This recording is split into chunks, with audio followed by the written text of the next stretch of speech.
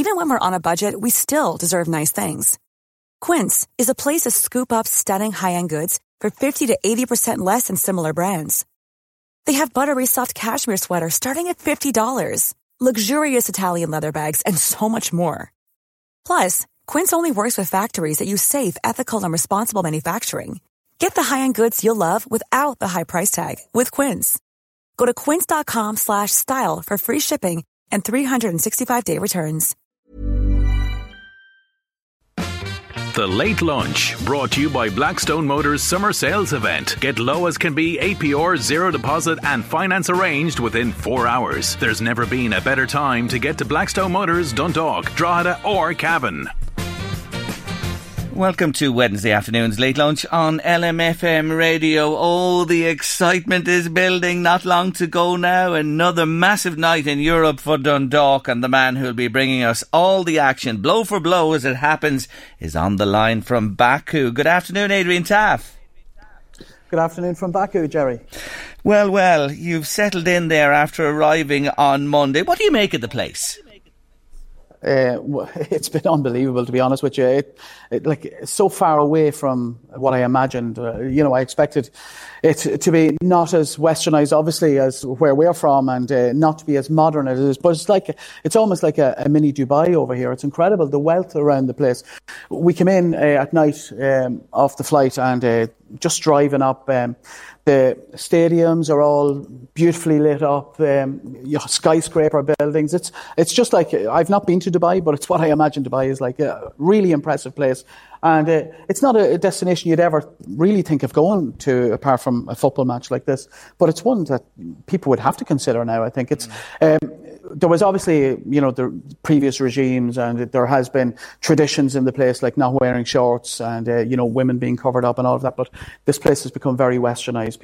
It seems to be becoming a tourist destination, certainly in this region. I see a lot of people out taking photographs of the sites in the area, and it's alive. It's a hive of activity at night around Baku as well. I think it's become a real destination, tourist destination in this region. And to be honest with you, I don't know why people from our part of the world aren't looking at it as an alternative to places like Dubai. It's fantastic.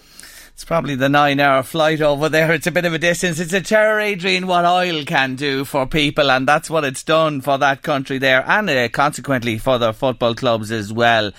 What can we expect this evening? Dundalk trained in the stadium last night around the same time the match will be taking place. It's going to cool a little, yes? Just to correct you on something, it's not actually a 9-hour flight. It's a little bit more accessible than that. I think the flight was maybe around about 6 hours, maybe a little over 6 hours, with a break in between. So again, it's not, people go to the Canary Islands 4.5 hours away, so it's not ridiculous, Adrian Taff, Baku tourism officer, speaking to me live on Late Lunch this afternoon. And we'll come back to the stadium tonight. That's right. I think any messaging like that I sent you, it probably needs to be approved by the government over here. They're fairly strict on things like that. But the game tonight, look at the weather was on everybody's lips before we come over here. This heat, and a lot of people comparing it to Larnaca last season, where the heat was really oppressive on the night of the match. My sense of it, and talking to a player or two as well, this isn't as bad as Larnaca last season in Cyprus. There's a really nice breeze here. It's known as the City of the Winds, and it's really obvious why, because there's a constant wind. Now, I don't know if there's going to be a wind at pitch level tonight. I was talking to David Minto, who I interviewed actually, and I think you have an interview with him to come up later on the programme, and he tells me that the wind isn't very strong at pitch level, but he said that it was relatively comfortable, and and the people who have been on the pitch and in the stadium last night at the training session didn't feel that the intensity of the heat was going to be too much of a burden tonight. Now, the stadium itself, the Dalga Arena, I was just thinking about this. It could be named after tonight's game, should Dundalk get the result, the Dalgan Arena. Wouldn't that be just lovely? It would be absolutely lovely. And I'll tell you what would be really lovely, if we could transplant the Dalga Arena and move it to Oriel Park. Not that there's anything wrong with Oriel Park. Everybody loves Oriel Park in its way. But this is the stadium, from what I've seen of it, is exactly. It should be the archetypal Irish League of Ireland stadium if everything was right. 6,500, round about the right size, I think. Would cater for bigger games and also wouldn't look too empty in smaller games. And from what I've seen, it looks really, really nicely turned out as well. It looks fantastic, yeah. You mentioned there about the traditions, shorts and women covering up. A couple of Dundalk players, Jamie McGrath and Sean Gannon, with the cameras yesterday, and that ended abruptly.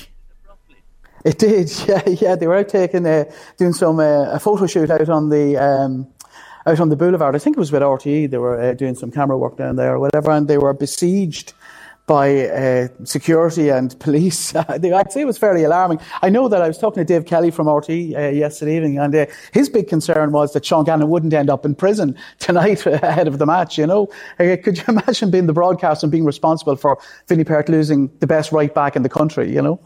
Yeah, that certainly would be a kick in the solar plexus. Now, the game tonight, you mentioned the heat, a factor potentially. Lovely stadium. Will have a decent support, I take it, being at home with them. All the expectation is that Qarabag are going to win this game. The pressure is on them. Will that play into Dundalk's hands?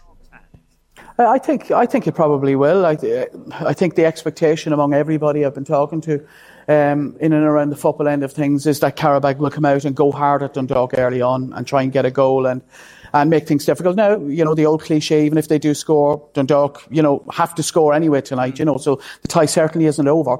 But if Dundalk can withstand an early storm, Qarabag are bound to get nervous. All the expectation is on them. They've been in the group stages of the Europa League and Champions League for the last number of years.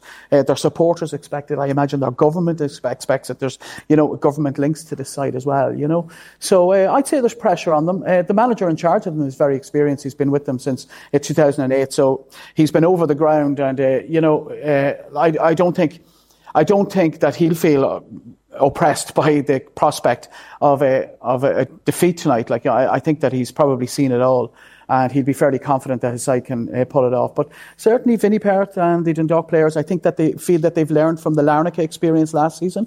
I think there was a bit of a sense around the group that maybe Dundalk got it a little bit wrong in Larnaca last year in how they set up and how they approached the game, certainly in the first half, and allowed Larnaca to get a couple of goals. And that they've learned from that experience and that the approach will be better tonight. So, you know, it all remains to be seen.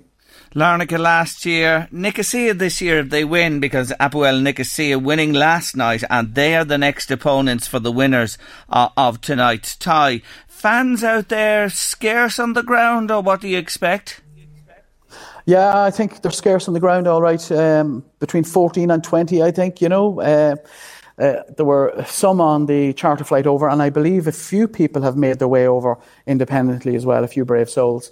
But yeah, I don't think that in a 6,500-seater stadium, which is sold out apparently for tonight, that we can expect to hear too much of the Dundalk supporters. But I expect Pat and Iris McGuinness and people like that will make as much noise as they possibly can. And Shamie Walsh from RD and Mark Conlon and John Joe Conlon and Ciara Carberry and a number of the people that I've seen on the flight over.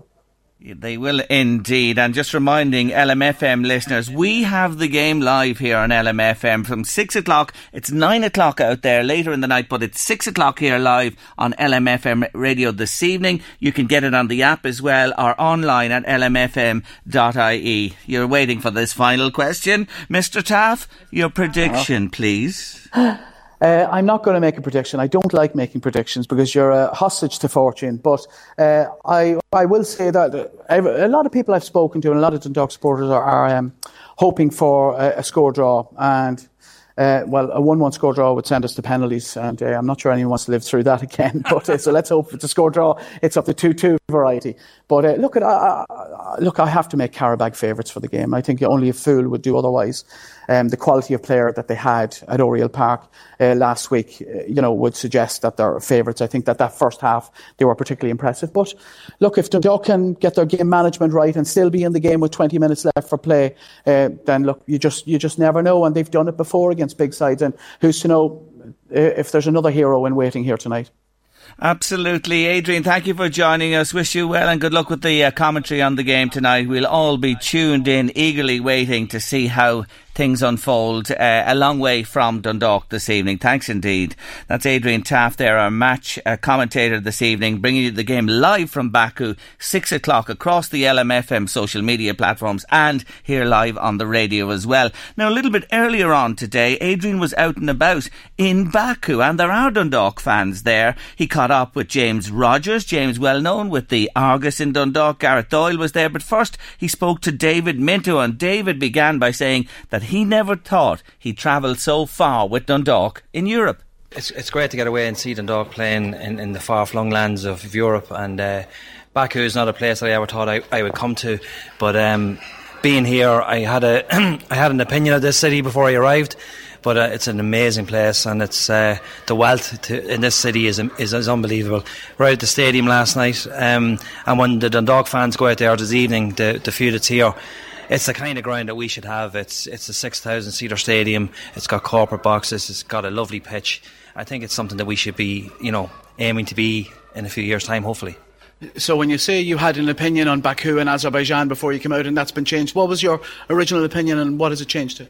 Well, my original opinion would have been that it probably would have been a little bit more backward than we are. I thought that facilities would have been disappointing, but it's completely the opposite. It's a fantastic place, fantastic city, and if anybody can ever get out here to have a look at it, it's worth a trip, I think. Certainly is. Gareth, would you echo that? Oh, definitely. Though the last couple of years you would have seen, probably with the Formula One coming to Azerbaijan, that you would have known that the country, the city itself is prospering. So, but yeah, I've been amazed with the facilities here in the hotel that the team even get to spend. The facilities out at the ground, it's great. And as David said, it's something that the ground, the 6,000 seater stadium, something that hopefully that we can aspire to have something like that in the future. I've met yourself and David, obviously. I know you from around Dundalk Football Club, and I've met you out on a number of these trips. Where does this one rank so far before we get the actual result, which would put a tin hat on anything? For me, probably Tel Aviv might just be a wee bit better. It's probably more so because of the journey as well, being able to go up to Jerusalem and a few of the other places that we would have went to, like the city of Baku here is beautiful. We had a brilliant 3-hour tour of the city yesterday, looking at the old history and where the new history has joined with it as well. So yeah, but it'd be right up there at the top, probably with Tel Aviv. It's the two best trips that I've probably been on. Yourself, Gareth, and you, David, as well. You've both been staying in the team hotel here as well, so you've had good access to the players and the management. And what's the mood like around the hotel? Actually surprising, because the lads, the players are very relaxed. They are very confident about getting a result tonight, which is great. I don't know if I was playing what kind of mood I'd be in. I reckon I'd be really nervous about it, but just talking to a few of the guys, and they're just ready to get the game on now at this stage. In terms of the weather and the heat out here, I don't know if you were in Larnaca, Gareth, I can't quite remember. No. You were certainly in Tel Aviv, as you said, so you know what heat's all about in terms of football. It seems to be a different heat from Larnaca, certainly, in terms of it's quite humid, but there's a wind out there, isn't there, all the time? Yeah, it is quite humid. Talking to one or two of the players now, that they've been happy enough with it, that it doesn't just seem to be as bad as what Larnaca was last year. To some of them, one of the other lads that we had, he was saying that he found it last night at the training where it was hard to get a second breath, but it's something that they'll overcome. And the experience of Larnaca last year will probably hopefully stand well to them, that that they've known, they'll have a better idea of what they're going to face with the heat. But again, I don't really think it's just as, from what the couple of players were saying, it's just not as humid as what Larnaca was last year. Apparently the heat was just stifling completely. So hopefully, they're confident. They say that they faced it last year. They know what they're going to come up against this year. And as David said, I'm not saying overconfidence, but they're relaxed in themselves. They know what they have to do. There's just doesn't seem to be a fear there, like they know what they have to go out to do. And again, they've been doing this now for the last 4 or 5 years. They've become very professional at it. The club has become overly professional. The facilities that the club provide, like you hear in the Hilton Hotel, everything that the lads need. They have their room, the food is there for them, they have their training facilities that they're in and out, whatever they need is provided. So, as much as the players are getting used to this, the club have become about what they need to provide the players as well. And again, that keeps the players happy, and hopefully a happy set of players will bring the right result for us tonight. What's your feeling on the match itself? You, of course, saw Qarabag last week. Yeah, Karabakh were a very good technical team of how to get the ball off, especially in the first half. But I thought we got a grip with them in the second half, and we started playing our own sort of pressing game. Now that might not help tonight, because in that heat you're not going to imagine that we're going to be able to press for a full 90 minutes. But if we're still in the game come 65, 70 minutes, I'll give us every chance. I think it'll be some sort of a draw tonight. I'm hoping at least a 2-2 draw, and that puts us through. What about you, David? I was speaking to Jamie McGrath yesterday, and he felt that there were mistakes made in Larnaca last year in terms of maybe the team tried to press a little bit too early and expended a lot of energy and left themselves open to the Larnaca break. Are you hopeful or confident tomorrow night or tonight? And how would you approach the game if you were in Vinnie Perth's shoes? Well, I went out last night to the ground with the team to do for the training, and the heat wasn't on the... Not to do the training, David, I hope. No. just watch training. But the heat wasn't in the pitch that was out and about. And it's not a big stadium. It's not a tall stadium. But at pitch level, it definitely wasn't as hot. And a couple of the players said to me, it's surprising how cool it was. It wasn't what they thought. And it was 29 degrees last night at 9 o'clock. And it was it was really humid. But... like the lads came off, they were drenched obviously, but they said they were able to cope with it. Now I'm like Gareth, I think it's going to be a score draw. I hope it's a 2-2 draw like we had in FH in Reykjavik, and we go through, because I think we deserve to go through, especially in the second half performance in Oriel Park. I think we give these guys too much respect in the first half. I thought the hype about them being a group, regulars in the group stages of whatever competition kind of got to the players a little bit, and now they realise, hang on a minute, like we can actually beat these guys. So I'm hoping for Gareth, what Gareth said, we're tight for up to 70 minutes, and then we give it a lash in the last 20 minutes and hopefully come out with the result. Alright, I was going to save talking about the football for James Rogers, who should be a bit of an expert on this as a sports journalist, but the lads have done a pretty good job there. James, anyway, your own thoughts on, first of all, Baku and the match ahead this evening? Yeah, like a bit like what the lads were saying, had maybe a perception of what it was like coming out here, and I suppose the minute I was actually sitting beside you coming in on the bus from the airport, and it just completely changed my mind. Like, so modern, so spectacular, I suppose is one of the words you could use coming in, and it's an amazing city, and not at all what I would have expected. You could see why people might come here, and I certainly wouldn't have thought that beforehand. But yeah, the lads are here to do a job. I suppose they've seen a bit of it, but I think they're just ready for game time now. You, of course, interviewed Vinnie Perth yesterday in the press conference, and he comes across as a very confident man, and he's certainly not giving anything away.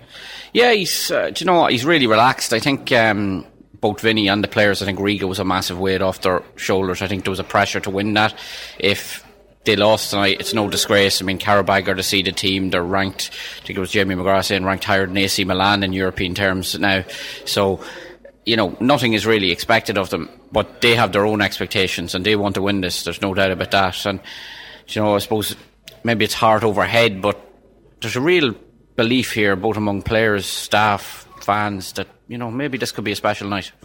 Yes, indeed, and we're all hoping it's a special night for Dundalk. The best of luck to them, and don't forget again, 6 o'clock kick-off here on LMFM Radio Live. First break of the afternoon on Late Lunch, and afterwards I'll give you your first clue in the Signature Furniture competition. To celebrate Signature Furniture's annual stock disposal sale, they've given us some fantastic prizes to give away every day this week on Late Lunch.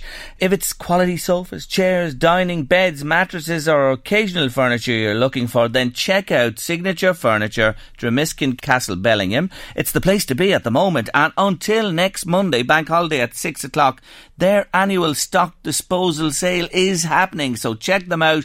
They love to see you and they look after you, I promise you. And today, the kind people at Signature Furniture, Dromiskin Castle, Bellingham, have given us a lovely price for you. It's a contemporary table lamp. Who wouldn't be without a beautiful table lamp? €199 it's worth, a euro short of 200. Would you like to win it?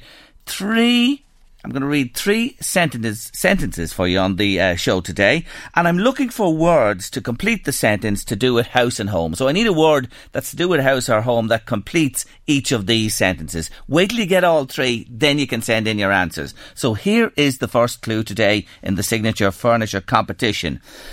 If we don't start exercising more, we may become what potatoes? What's the word I'm looking for there? If we don't start exercising more, we may become what potatoes? You know the word I'm looking for there? It sums up someone who's inactive. That's your first clue. 2 more to come on Late Lunch this afternoon. And to come next on the show, we meet members of the new Drogheda Outcomers, from the candy store to the Galtymore, the golden era of the show bands, and that Miami massacre 44 years ago today. Second clue in the signature furniture competition for a beautiful contemporary table lamp today, worth almost €200. Here it is. So I want the word, complete the sentence. Sometimes we just have to say it and get it off our...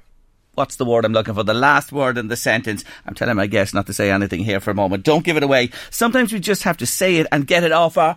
It's something to do with a house or home, the word we're looking for. That's your second clue. 1 more to come. I'm joined in studio today by members of Outcomers Drogheda, who are a brand new group who are launching tomorrow, and they're with us the day before today. I'm delighted to welcome to the show somebody you've met before. Anthony Kinahan is with us. Micheál Kearns is here as well.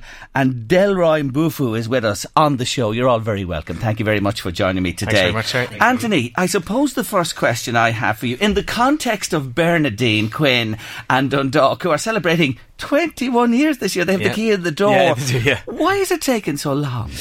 Well, look, I mean...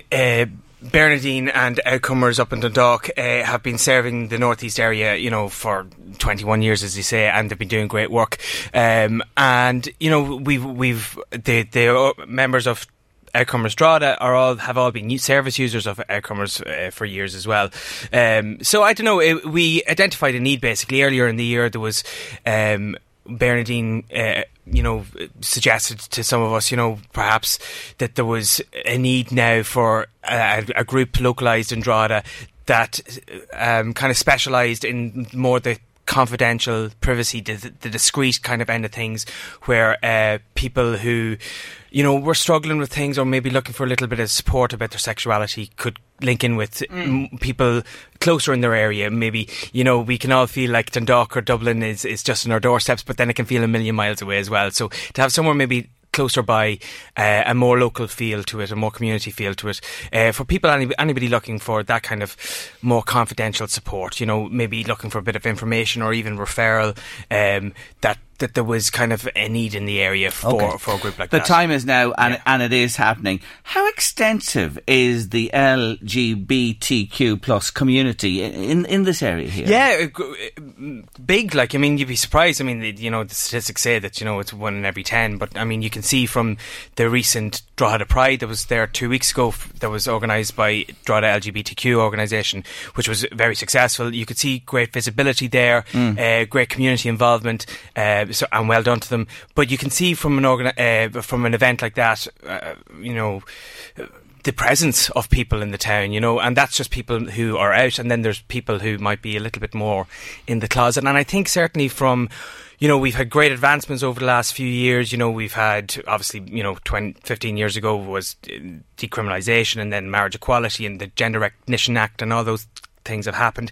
I think people, even older people who may have been in the closet for a while, have started to venture out a little bit more as well. I think there's people in more minority groups are starting to take that step out a little bit more, and that's why there is that need for that extra support, I think, because the LGBT community is growing and they need the support there. Let me bring Micheál Kearns into the conversation, just building on something Anthony said there about all that's happened in the last 10, 15 years. But is there still that thing about coming out no matter what age you are, Micheál? I definitely think so. I think noticing around the town there's a big strong presence of younger people coming out a bit earlier. I know for me, I came out when I was 19, and I had good support from my friends, so I think sometimes it can kind of depend on what your kind of friends are involved in, so I'm sure if you're hanging around with a lot of maybe kind of heterosexual guys, might be a bit more trickier maybe to come out. Like I said, I was lucky. A couple of my best friends actually were LGBT as well, so it just made it a little bit easier for me to actually come out. So, yeah. Is it important to be, we mentioned the recent parade there a moment ago, and, this new initiative now that launches tomorrow night, is that very important to your community? Do you need to, have this? Yeah, I definitely think so. I'm actually born and bred from the town as well, and like I said, it was great to see everyone out and about and kind of making the presence known as well, like, and you know that we're there, and you know, I think, as Anthony was saying as well, Drogheda does have like a really big LGBT community, and I think it's important as well that we try and kind of make this work, because like I've seen a couple of groups, I've attended a couple of groups that just never kind of worked out. I'm not sure what it was, what's the recipe for a successful group, but you know, I don't know if it's just that we're close to Dublin or whatever, but it's good to see the presence now in the town. Yes, yeah. So you're looking forward to tomorrow and beyond. Let me welcome to the show Delroy Mbufu. You're very welcome to Late Lunch. Thank you for joining me. Tell us a bit about yourself. You're originally from where, Delroy? I'm originally from Zimbabwe. I was born and raised in Zimbabwe, and then I came to Ireland in 2017. And where are you living at the moment? I live in Mosney. Okay, with many other people who've come to the country as well. Yes. How long are you there? I've been there for 11 months.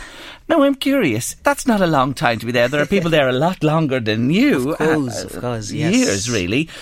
How have you made contact with these guys and this movement locally? Well, I met these guys through Colette, a member of the LGBT Island, and then she hooked me up with Anthony, and then they told me about this LGBT Drogheda thing that they were coming up with, and I felt like, wow, this is what we need here. Yes. Yeah. And this is a way, do you see it as a way as well for you of integration? Yes, it is. It is. Like we are a community in another community as LGBT asylum seekers. So now in our community we have a support group, like not just a support group, but a drop-in center that we can go to. Anyone who is coming out. We have a hard time back at home. Like, we come from countries with no LGBT rights, most of us. So having this is like a big thing in Drogheda. So in Zimbabwe, no legality to this at all? No? No, not at all. Who's here with you? Who have you family with you? Well, not really. Okay, you're here by yourself? Yes. And we heard from Michal a moment ago. When did you come out? I came out when I was 21. And did that happen in Zimbabwe? Yes. Oh my, that must have been a very, very difficult time considering the situation. You tell us. Yeah, it was difficult. Like, you faced a lot of degrading stuff, like, but here I am now, all strong. Was it a factor in your leaving? Yes, it was. It was the main factor.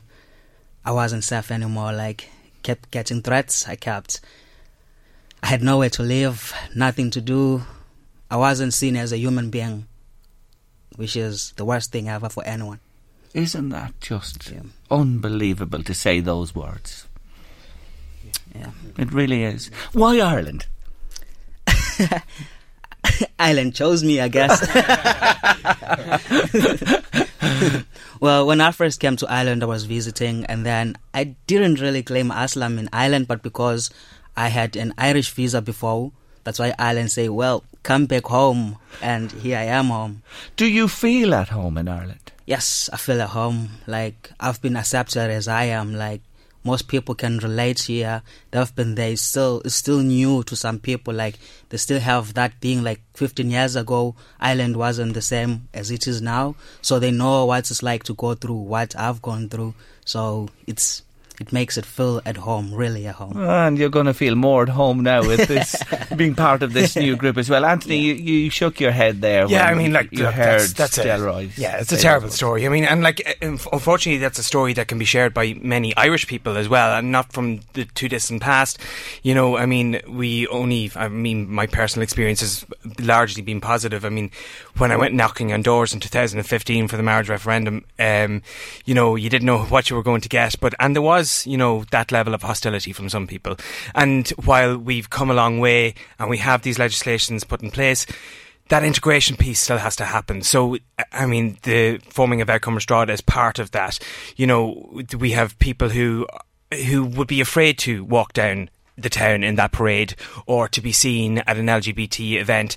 So forming of Outcomers Drogheda is that, you know, filling in that missing piece of like, well, these people have a place to come where they can be discreet, it can be private, confidential, they can get the support that they're looking for, get referred on to other services that they need. We hope to run actually a series of information nights as well, so there'll be different information nights. For example, for the first one we have in mind is for buy-in trans issues. So for Delroy is a trans man, so we're learning about that ourselves, and so we can offer this to the wider public, and things like maybe running an information night about parents with LGBT young people. You know, if they're a bit worried about, you know, what their young person's life is going to be like, you know, they can ask the questions that they might be afraid to ask in other forums, or maybe an information night about LGBT law, family law, because obviously that's changing all the time now with the Family and Relationship Act and stuff like that. But more so than that, we were planning on a monthly drop-in, monthly at first anyway. We need to walk before we can run. Monthly drop-in where people can just come, you know. They're not going to be in the paper, they're not going to be on Facebook. It's, you know, just come, meet like-minded people. I think, you know, Delroy as well raises a good point. You know, there is these minority groups now around, like, for example, Mosney is on our doorstep.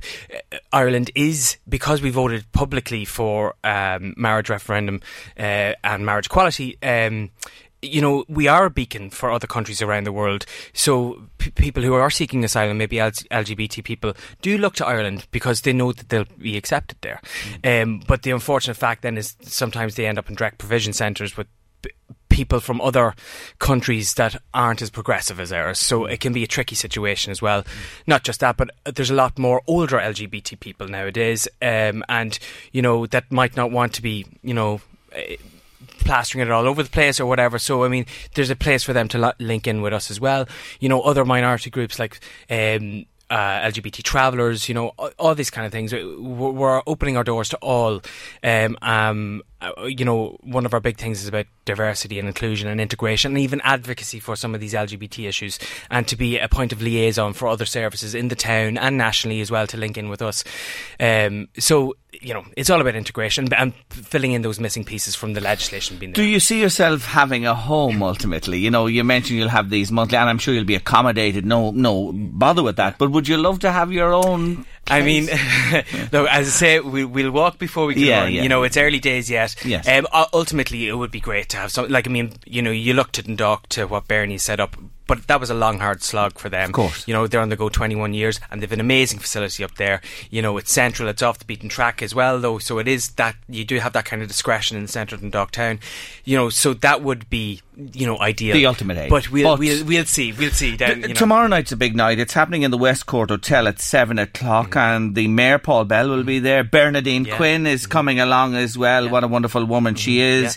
Paula Fagan, the CEO of LGBT Ireland, will be there also, and you're going to have a bit of music and refreshments, etc. So is this an open door to... Yeah, the more the merrier. So 7 o'clock in West Court Hotel, Drogheda. All welcome. We'll be just telling people a little bit about ourselves, and, you know, people like the Mayor, Paul Bell, Bernadine, Paula, who is CEO of LGBT Ireland but also a Drogheda native herself. Yes. They'll just be like that, letting people know a little bit why there's a need for a service like this. And then, you know, I'm very shy, but I might say a few words myself. Shy. And there's another shy fella over there, that Micheál Kieran's fella. Because will there be a little bit of comedy, Micheál, tomorrow night, or are you going to keep it serious? No, we don't want to scare the people off. I'll keep my mouth shut. Yeah, but you are a comedian, of course, and you're appearing in the venue, McHugh's, this weekend. This Friday. Okay. Yeah. So doors hopefully open around 9, so if you want to come down, Micheál will be there, part of a stellar lineup. There are a number of comedians, men and women, performing there. But is this a special time for you? Back to you again, Micheál. Yes. Oh yeah, definitely. Yeah, it's really good to see, like, you know, this happening for the town, and you know, it's just really exciting, I think. Yeah. And I want to say finally to somebody who's come into our community here in Ireland in recent times, Delroy, you are welcome.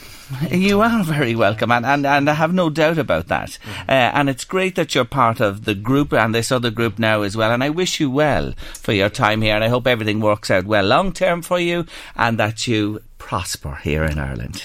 Thank you for joining me on the show today. Thank you all for joining me. Westcourt Hotel, 7 o'clock tomorrow night. Outcomers Drogheda. It's launched there. Everybody welcome. Thank you, gentlemen, for joining me. Thank you very much.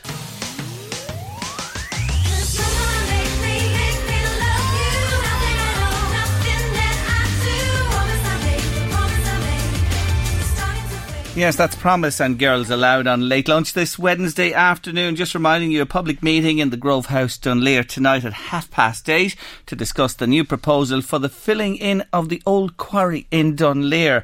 And Garabandal, Only God Knows, the movie, sold out in Dundalk last weekend. People were turned away. Good news. It's happening again this weekend, the 2nd to the 4th of August, at the Omniplex Cinemas, Dundalk Retail Park on the Inner Relief Road in Dundalk. Omniplex this weekend, Garabandal, Only God Knows. And it's there again this weekend to make up for the disappointment that so many people felt last week at not getting in to see it. Our third clue, Signature Furniture. The price today, a contemporary table lamp, €200 bar €1 it's worth. Here's your third clue. It's often better to put all of your cards on the... What's the word I'm looking for? It's often better to put all of your cards on the... Will I give the other two, Louise? They're looking for them. Yeah, Will I? Should I? I won't. Will I? Will I? Do. Be nice. I'm too soft, aren't I? 3 clues, 3 words. First one. If we don't start exercising more, we may become something potatoes. What's the word there? Second one. Sometimes we just have to say it and get it off our... What? And the third one. It's often better to put all of your cards on the... What's the word I'm looking for? There you have it. 3 words. Your name, your details, where you are, and your number, 086 1800 658, and we pick a winner for the Signature Furniture competition before the end of the show. Are you missing it, Louise? Love Island? Yeah. I just went back to watching paint dry last night. Really no, exciting. You know what? I'm not. She is missing it. She's all over the place I'm today. Distracted. I am. Aren't you distracted? Yeah, I am today distracted. She's distracted. Maybe that is today. the reason. Even me running order is the 1st of August tomorrow. And I gave away your cup of tea this morning. She gave my cup of tea to somebody else. Bring back Love Island quick and settle this woman down, or get her watching something else quick on television. Yeah, any recommendations? Any recommendations? We'll take them, of course, on the show. Up next on Late Lunch, are you a child of the show band era? You won't want to. Planning for your next trip? Elevate your travel style with Quince. Quince has all the jet-setting essentials you'll want for your next getaway, like European linen, premium luggage options, buttery soft Italian leather bags, and so much more. And is all priced at 50 to 80% less than similar brands. Plus, Quince only works with factories that use safe and ethical manufacturing practices. Pack your bags with high-quality essentials you'll be wearing for vacations to come with Quince. Go to quince.com/pack for free shipping and 365-day returns. Miss our next feature on the show. From the candy store to the Galtymore. Stay with us.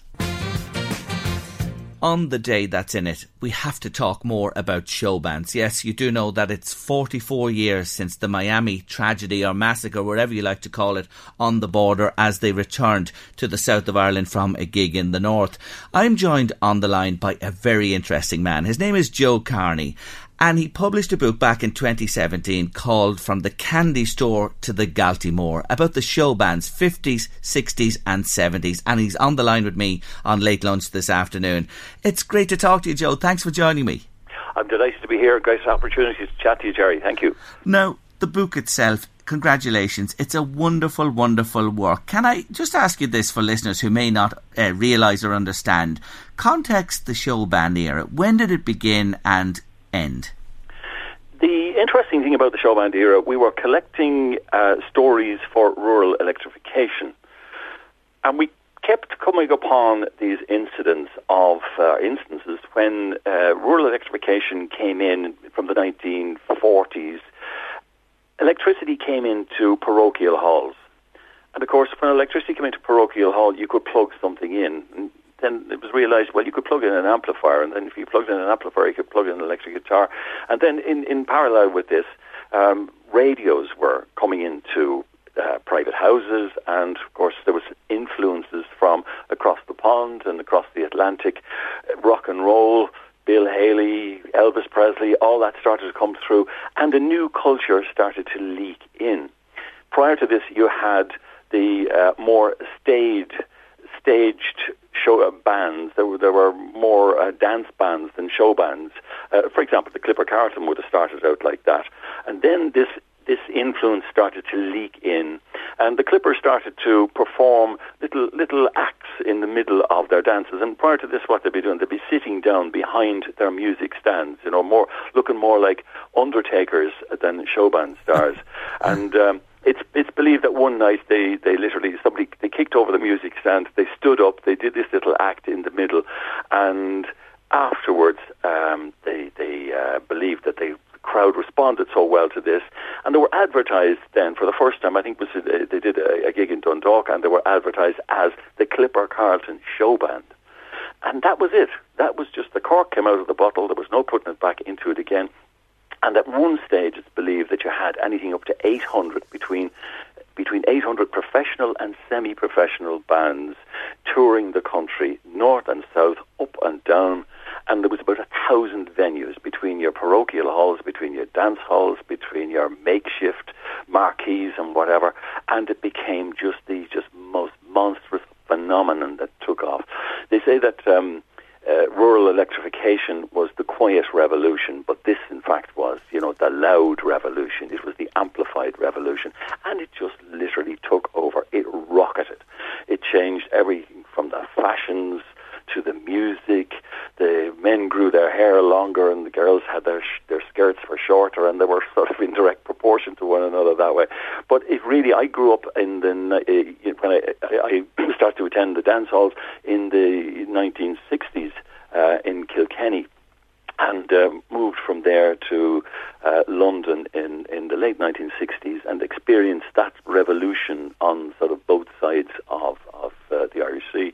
The interesting thing is that it transferred to the UK initially during Lent, because the dance halls were closed during Lent, and then the show bands were able to go to the UK and find they could get a week, month's work, no problems at all over there. And that's really when the whole thing sparked on both sides, and hence the name of our book, From the Candy Store to the Galtymore. The Galtymore being that very famous ballroom in Cricklewood in London that closed down, unfortunately, a number of years ago, but was a phenomenal success at the time. Now, emigration was part and parcel of Irish life around those times as well, and sadly the economy here just couldn't support the number of people there weren't the jobs, so many people were forced to emigrate. The first port of call was the UK, England. You write in the book about some poignant stories of people leaving this country heartbroken, but it's fair to say, Joe, that the show band scene and the Galtymore and other places like it in Britain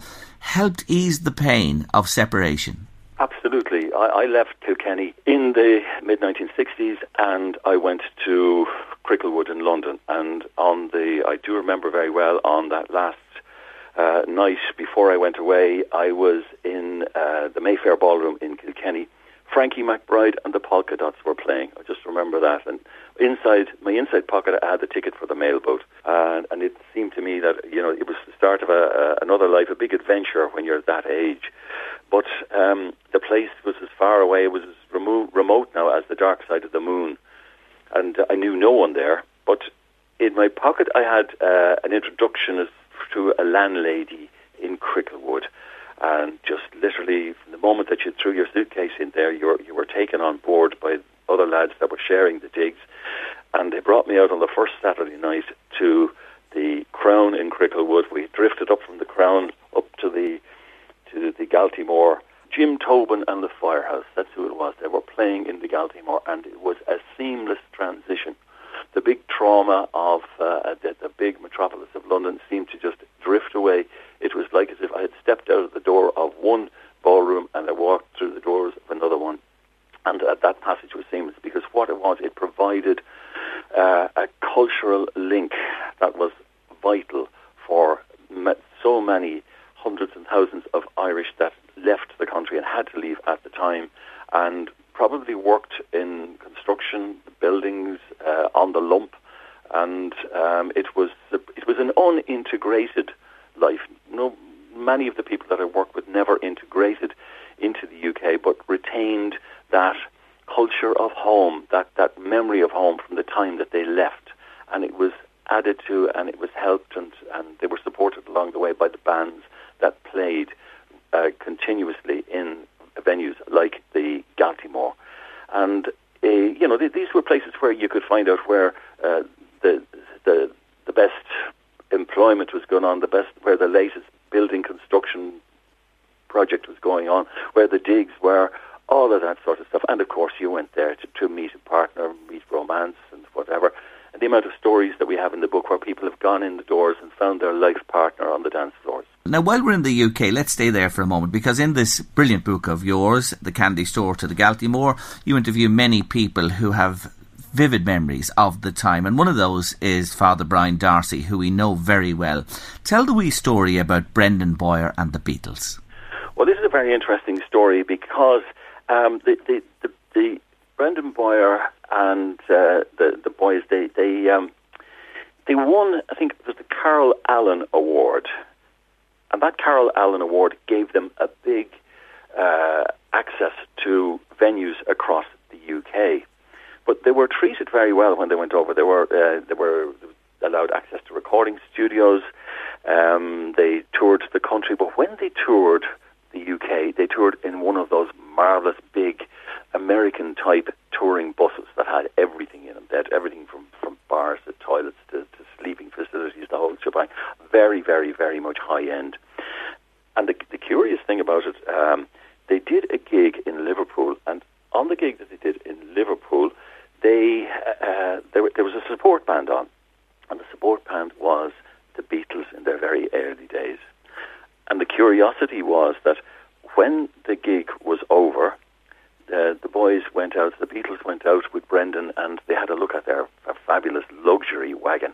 And I think, to quote Brian Darcy themselves, they wondered aloud if they'd ever make enough money to buy a bus like the one that Brendan had. And Brendan said to them, "Keep writing your own songs," he said, "and there's a very strong chance that you might." What a wonderful story. Right, I think they did get the bus all right. I think they did, and more than the bus besides. Another wonderful story I want to touch on, because I know the boys well, Horslips, and they were Celtic rock, but they were on this scene, late 60s into the 70s, touring similar venues to the show bands. Tell us about the Confusion and Horslips. Yeah, well, this is a most interesting story, because they were asked to play at the Arda Community Hall.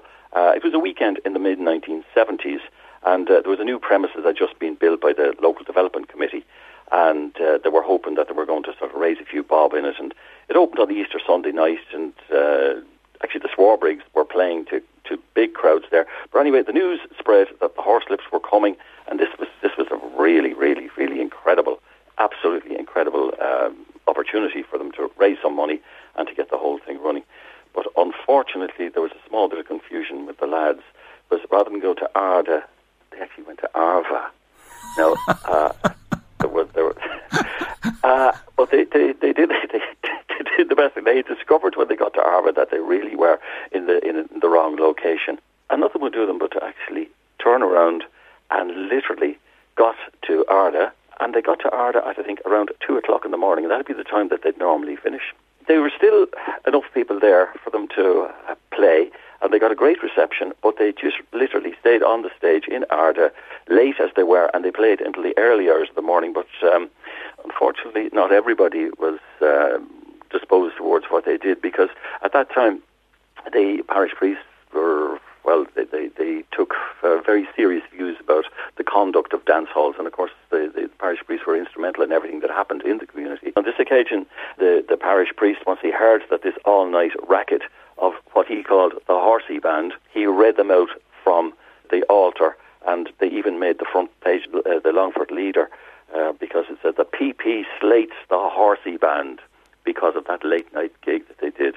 So really a confusion of a couple of words, a couple of letters in the venue, and that's what actually happened. So marvellous that they could still come along and perform late in the night or late in the morning as it was, and put the effort into it. I want to touch on U2. How would U2 come into a book like this? But they actually do, and it's the Garden of Eden, a famous venue in Tullamore, Joe. Yeah, the Garden of Eden was being run way back that time by a man called Ricey Scully.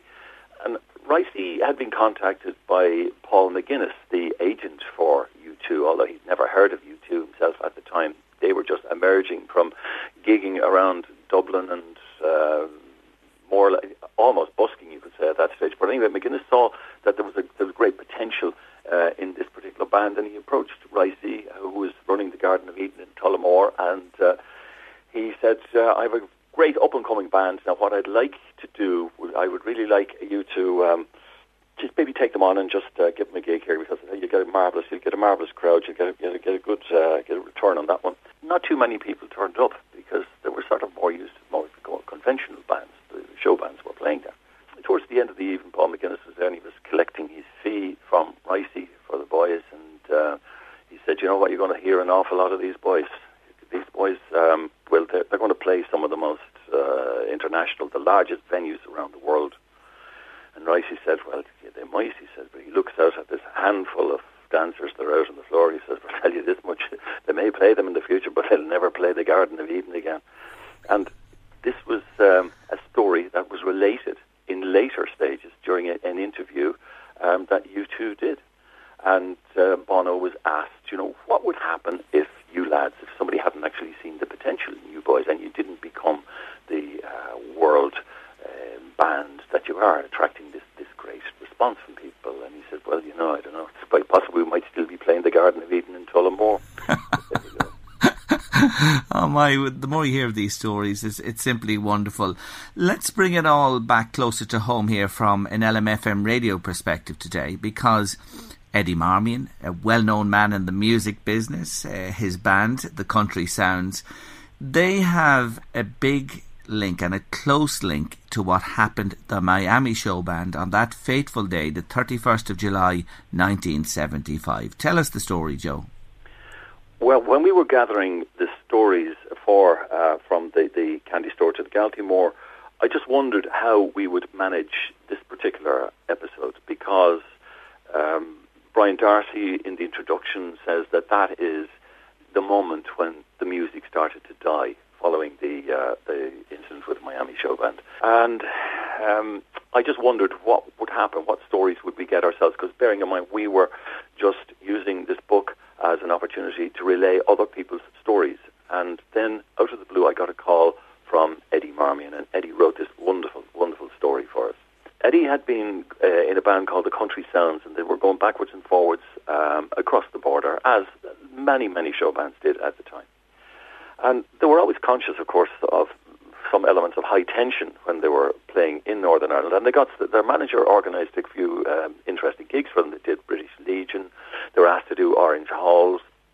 And he recalls on one occasion that they did a gig in the British Legion Club in the Kildress Inn in Cookstown, County Tyrone. And on the way back, and Eddie was driving the old transit van at the time, and it's crammed full of gear. And they're heading back across the border. He's trying to keep the old van alive, and they were flashed. A vehicle came up behind them and flashed them to stop. Being aware of the tension, the best thing to do was put the foot to the floor, and they kept driving.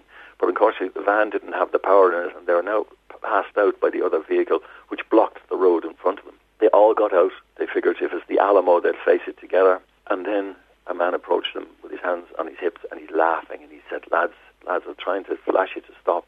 If the back door of the van is open, you're losing the drum kit out of it along the road. That was amusing enough, but yet at the same time showed the degree of tension that there was. Sometime further on, in 1975, they got a gig to play on the 31st of July in Banbridge. And their gig was in a place called the First and Last Club in Banbridge. They played the gig that night. They finished at about midnight or so. They loaded up the gear, and they passed by the site that would eventually become the site of the Miami massacre, but they passed an hour before the illegal checkpoint was set up and crossed the border safely, but didn't realize until they woke up the next morning what had actually happened. That Fran O'Toole, Brian McCoy, Tony Garrity, that they had been shot and murdered by a rogue UDR soldiers dressed up as British Army, and that 10-pound time bomb was planted in the Miami show band's van. Bomb had a faulty timer on it.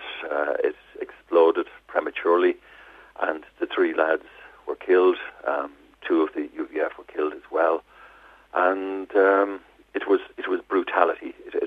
It was one of those things that, to use those words of Brian Darcy again, that the music died on that particular night. It took a long time, as Eddie says, before they could go back across the border again, before they could go back and gig there. And in actual fact, we have another story in the book from a lad called Morris Crowley, who was a musician at the time with the show bands. He lives in Westmeath at the moment.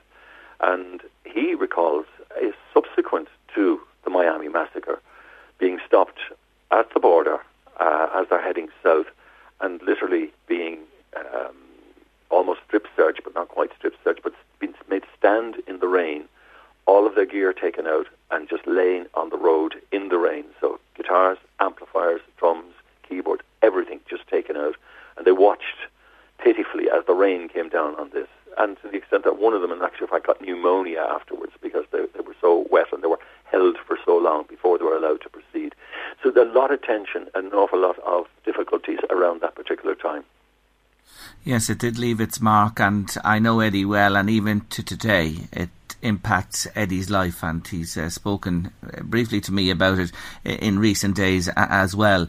And today is the 44th anniversary of that horrific night, July 31st, 1975, and we do remember the Miami show band members and all those who lost their lives on that fateful night. Joe, it's been a real pleasure talking to you today. Thank you so much for joining me on the show. You've made us laugh, and of course you'd have to cry and be sad thinking about Miami as well, but it was a golden era, 50s, 60s and 70s, never to come back, I'm sure, at this stage. But the book, From the Candy Store to the Galtymore, is it still available, Joe?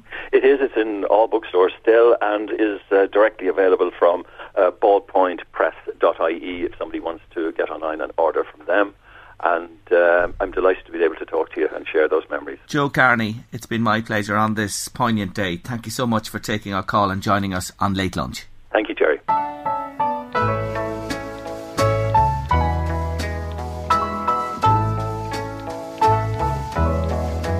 From the candy store on the corner to the chapel on the hill, 2 young lovers are longing to go there, and they dream someday they will. Dream someday. Both their hearts are in tune with a love song. Every promise they make, they mean. For true love is the treasure of treasures. When you're only 17.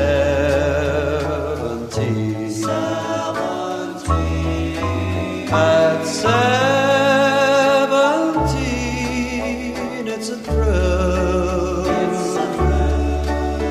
to dream someday you will walk hand in hand from the candy store to the chapel on the hill.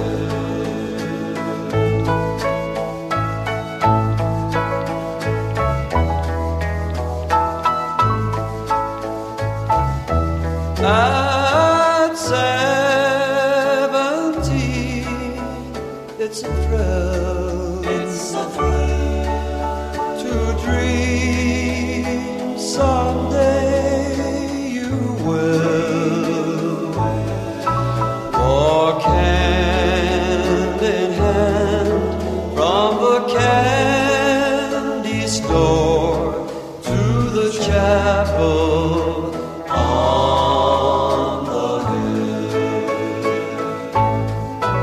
Walk hand in hand from the candy store to the chapel on the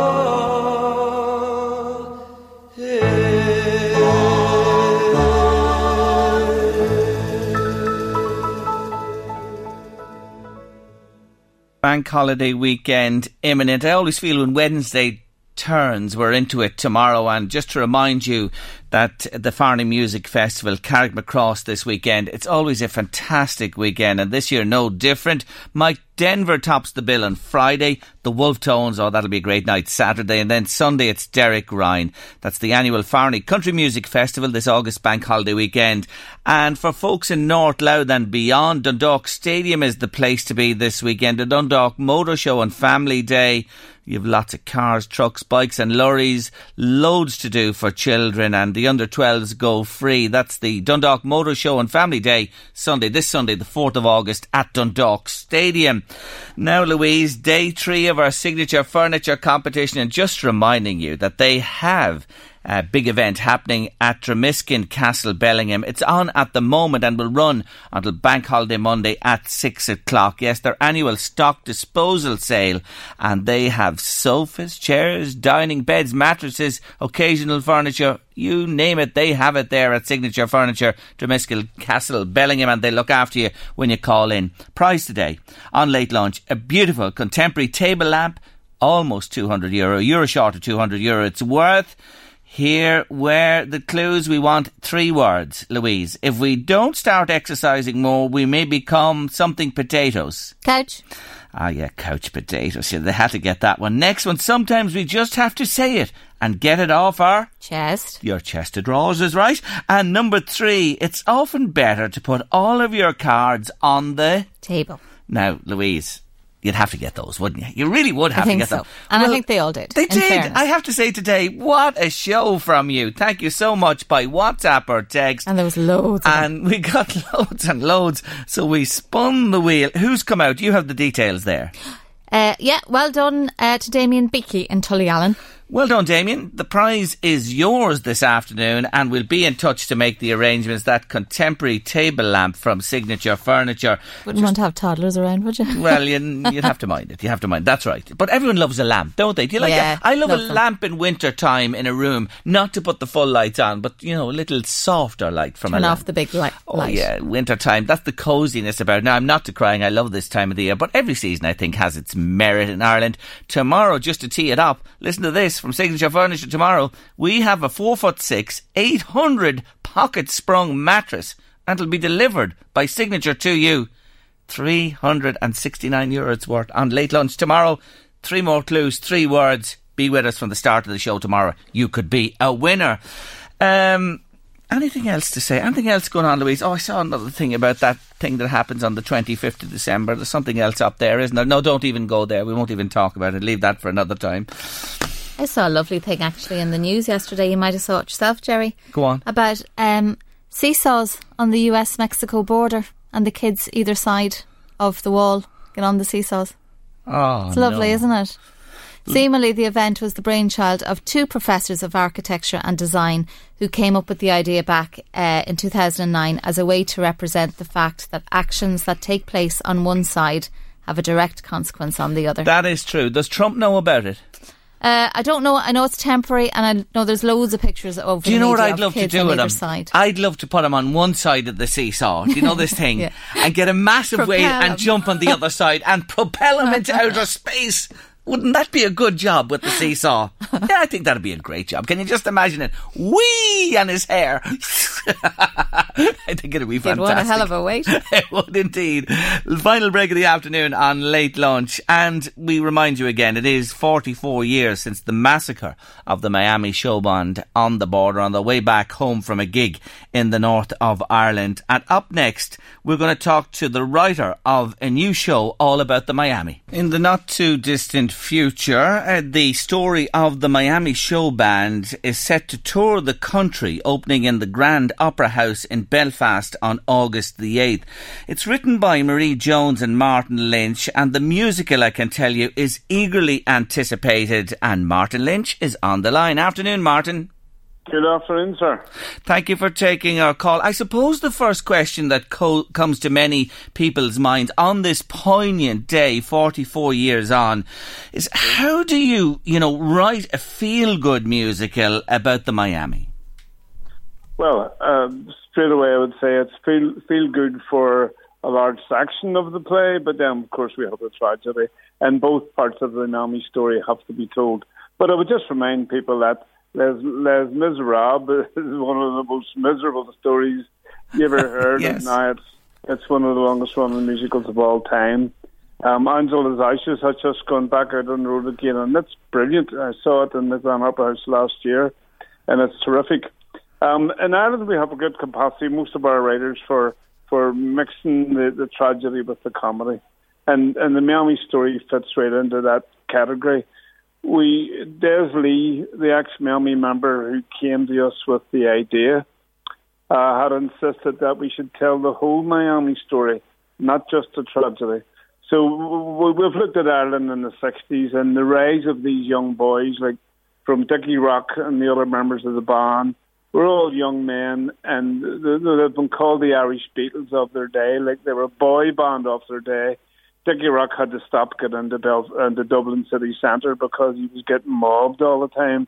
Just to try and convey to people, there's a brilliant story there in the 60s. And of course, they had 7 number one hits. And their catalogue of music is fantastic. From songs like Candy Store right through to Clap Your Hands, Stamp Your Feet. So a large part of the play is the musical of the rise to the top. And that's a glorious, joyful celebration of the Miami show band. And then in the second act, we get to the tragedy, and we think we deal with that very powerfully and sensitively as well. And then the play finishes up with a reunion at Vicar Street, and again, which was a celebration of the band and all its music. And it's all there in terms of everything you have experienced as a human being yourself in life, the joys, the lows, the tragedies, the beauty, the love. It's all in the story. We have decided to use as our hook for the story the stories of Fran O'Toole from Bray and Des Lee from Belfast, who both joined the band on the same day in 1967. And the story follows their lives right through till they came together, joined the band, wrote songs together, and then we're in the tragedy together. So that's the link right through. Yeah, and I want to tell listeners as well, by the way, point well made about Les Miserables, one of my favourite stage musicals of all time. I've seen it, I think, 5 or 6 times at this stage, and please God, your show will be talked about in the same vein as it in years to come. But look, I just want to put this to you. Yourself and your co-writer, Marie, you danced the dance halls in this era, yes, so you know what you're talking about as well. Yes, indeed. I mean, as a 17-year-old, I just caught the tail end, probably of the height of the show band, 68, 67, 68, 69. And I would have went to places like the Orpheus, Ballroom in Belfast. And on holiday, we used to go to the Arcadia in Bray or the Sea Point in Salt Hill. Had some great nights in all those dance halls. And some other dance halls around the north as well. Murray did the same. Murray's from a Protestant background, and I would have been from a Catholic background. We actually went to the same dance halls, but didn't know each other at the time. Thank God, she. But yes, we'd experienced all that, and I actually remember the second version of the Miami in '67 that was put together. And I remember them playing at the Orpheus Ballroom, and Fran O'Toole being a whole new injection of music, my type of music, soul music. And that night he sang My Girl and he sang Respect, both Otis Redding songs. And I just loved him from that moment onwards. He was sensational, and I think for people of today and who didn't know him, you probably don't understand what a superstar this fella was. And I was just reading, it was interesting, the boys were earning £65 a week, which was reported at the time to be more than the Taoiseach was earning in Ireland. Now, where have I heard that in recent times with certain high-profile individuals and the Taoiseach of today? That's right. Well, footballers, of course, are earning 100 times more than the Prime Minister of Britain and stuff like that. So entertainers are usually of a different value, and that's where all that comes from. It does indeed. Well, look, it is eagerly anticipated, and I want to tell our listeners on Late Lunch today, it starts in Belfast in the beautiful Grand Opera House there on the 8th of August. It's there from the 8th to the 17th, and it winds up in the Gaiety Theatre in Dublin from the 16th to the 21st. But for listeners today in our area in the northeast of Ireland, it's coming to the TLT Theatre in Drogheda on the 4th of September and the Solstice Arts Centre in County Meath, Navan on the 13th. And those are nights really to look forward to. We'll have more on that nearer the time and some tickets as well. But for the moment, congratulations to both of you. I wish you well and I look forward to seeing it. And thank you very much for having me on the show. And you mentioned the candy store. We've played that already today, and we're going to finish out with the other one you mentioned to us there a moment ago, which is from the Miami Martin. Clap your hands, stamp your feet. Absolutely. Martin, lovely to talk to you. Wish you well. Thank you. Take care of yourself. Bye-bye. Yes, and we do finish today with the wonderful Miami to give you a feel for who they were and what they were like and how big they were. We'll say goodbye to you on Late Lunch this afternoon with the Miami Show Band and the one that Martin mentioned. Get up in your kitchen, wherever you are. Come on. Clap your hands. Stamp your feet. See you tomorrow.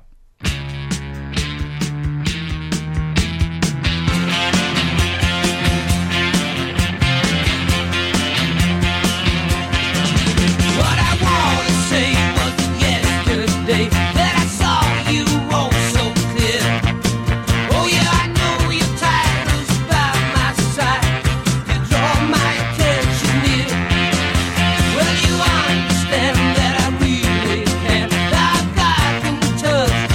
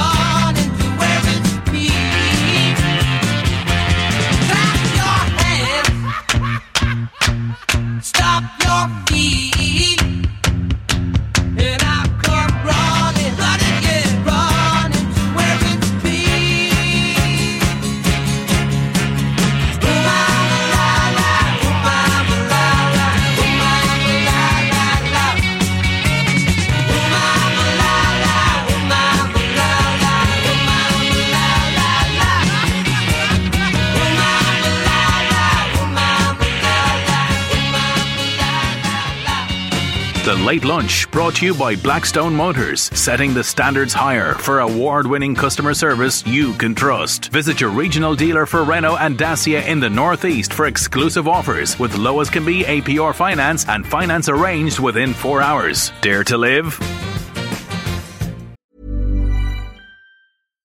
Hi, I'm Daniel, founder of Pretty Litter. Cats and cat owners deserve better than any old-fashioned litter. That's why I teamed up with scientists and veterinarians to create Pretty Litter. Its innovative crystal formula has superior odor control and weighs up to 80% less than clay litter. Pretty Litter even monitors health by changing colors to help detect early signs of potential illness. It's the world's smartest kitty litter. Go to prettylitter.com and use code ACAST for 20% off your first order and a free cat toy. Terms and conditions apply. See site for details. Hey, it's Paige DeSorbo from Giggly Squad. High quality fashion without the price tag. Say hello to Quince. I'm snagging high-end essentials like cozy cashmere sweaters, sleek leather jackets, fine jewelry, and so much more. With Quince being 50 to 80% less than similar brands. And they partner with factories that prioritize safe, ethical, and responsible manufacturing. I love that. Luxury quality within reach. Go to quince.com/style to get free shipping and 365-day returns on your next order. Quince.com/style.